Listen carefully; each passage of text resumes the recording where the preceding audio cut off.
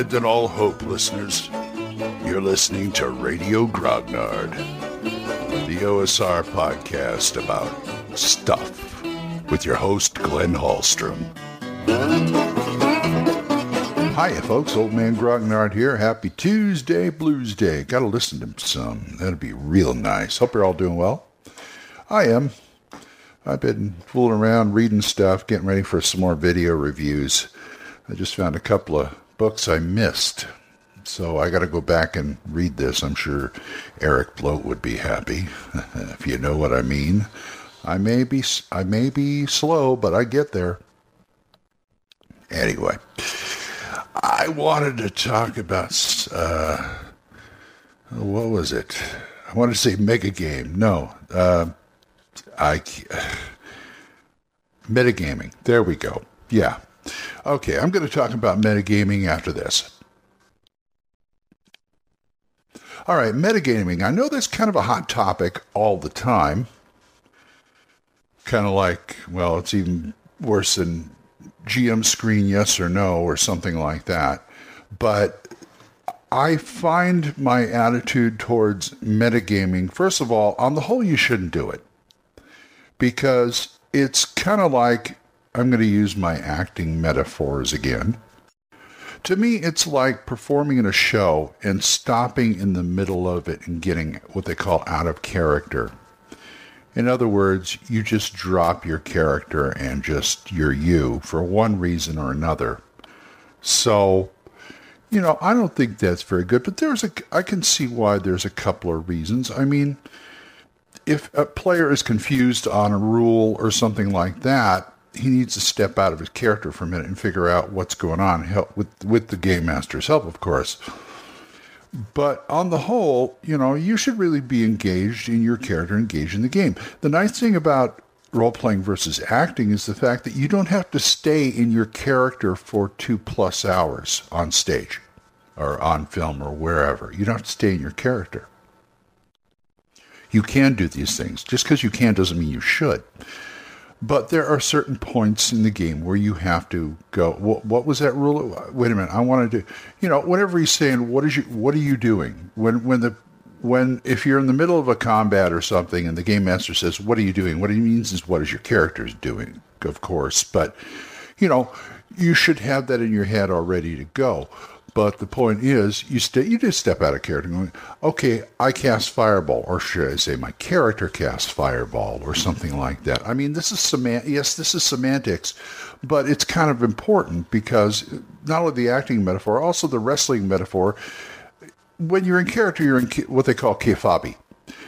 And in wrestling, it's very, very bad form and very bad thing to break what they call break kayfabe. In other words, go out of character or something like that. If they're working a storyline, you don't drop it in the middle of it unless management tells you to, of course, I guess. I don't know how that works, Vince. You want to tell me how it works? But I pretty much know what they mean about kayfabe. I don't know why they call it kayfabe. I just call it in and out of character. But anyway, that's beside the point. But it's the same thing. It's a hard call. Let me put it that way. Sometimes for the game master, it's a hard call. And I know a lot of jerk game masters who, if you say something out of character, even if you're joking, oh, your character does that. What? Yeah, your character does that. It's one of those disciplinary things like that game masters like to do sometimes. It's like, what you say, he does.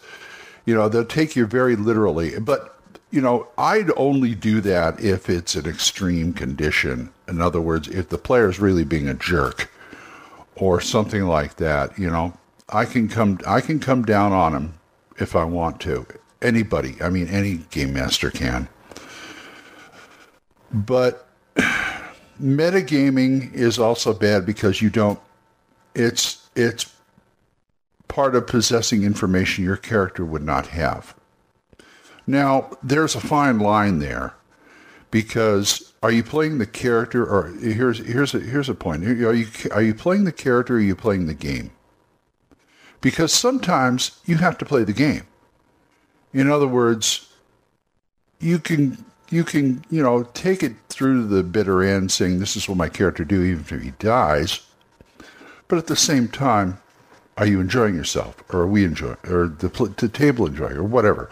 But what I'm saying is, if you act on information your character wouldn't have, that's usually considered a bad thing. But at the same time, if you have to do something tactically, you have to take your character's personality into account. And I'm talking about a group tactic thing.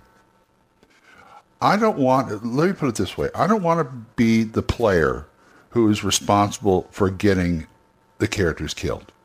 I don't want to be the guy who manages to inadvertently TPK the party.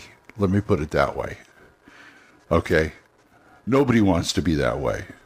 So if you understand what I'm saying here, sometimes if you're playing a very stupid character, sometimes you can't be stupid.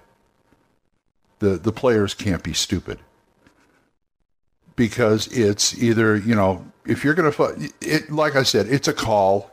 It's a lousy call, but it's a call. And the game master should have some, help in that. You should get some help from the game master on this. When you're playing a character, how much do you play that character? How deep are you going to go into that character? You don't want to get the party killed, but at the same time, you want to play your character to your best ability, to the stats, the best ability. If he's got a 6 intelligence, he's got a 6 intelligence. You got to play it. If he's got a lousy dex, you got to play it. I mean, it's going to happen anyway in the rolls. But the flip side of that is if you're in the climax of, say, a campaign, and it's a life or death situation, and each party member has to contribute to this, I think, and do you want to be the weak link? Do you want to be the weakest link?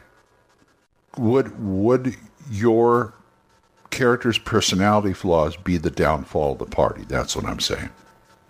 That's just something to think about. And like I said, it's a hard call.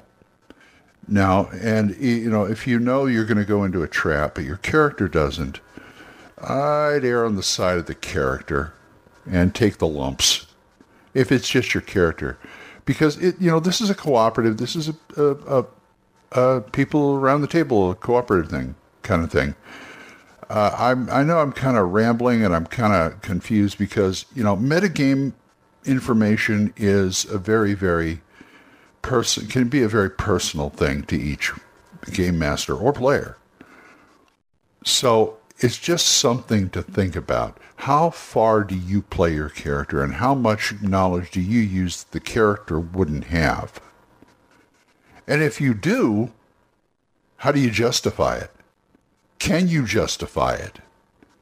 If I took a metagame thing that I knew about a character or whatever, and I used it, how would I justify that in role-playing? How would I justify that in game? Or maybe you don't even get a chance to justify it. The game master says, no, you don't know that. That's when the game master steps in. And it's kind of bad form, I guess. I'd like to say it's bad form, but I don't want to be one of these guys, if you can justify it, then you can get away with anything. No, you can't. I'm sorry.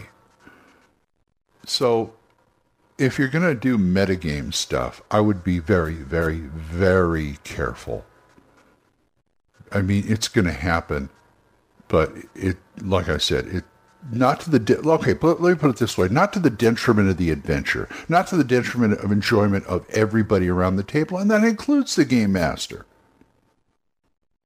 So, when you deal with metagaming, tread very carefully. You're on thin ice.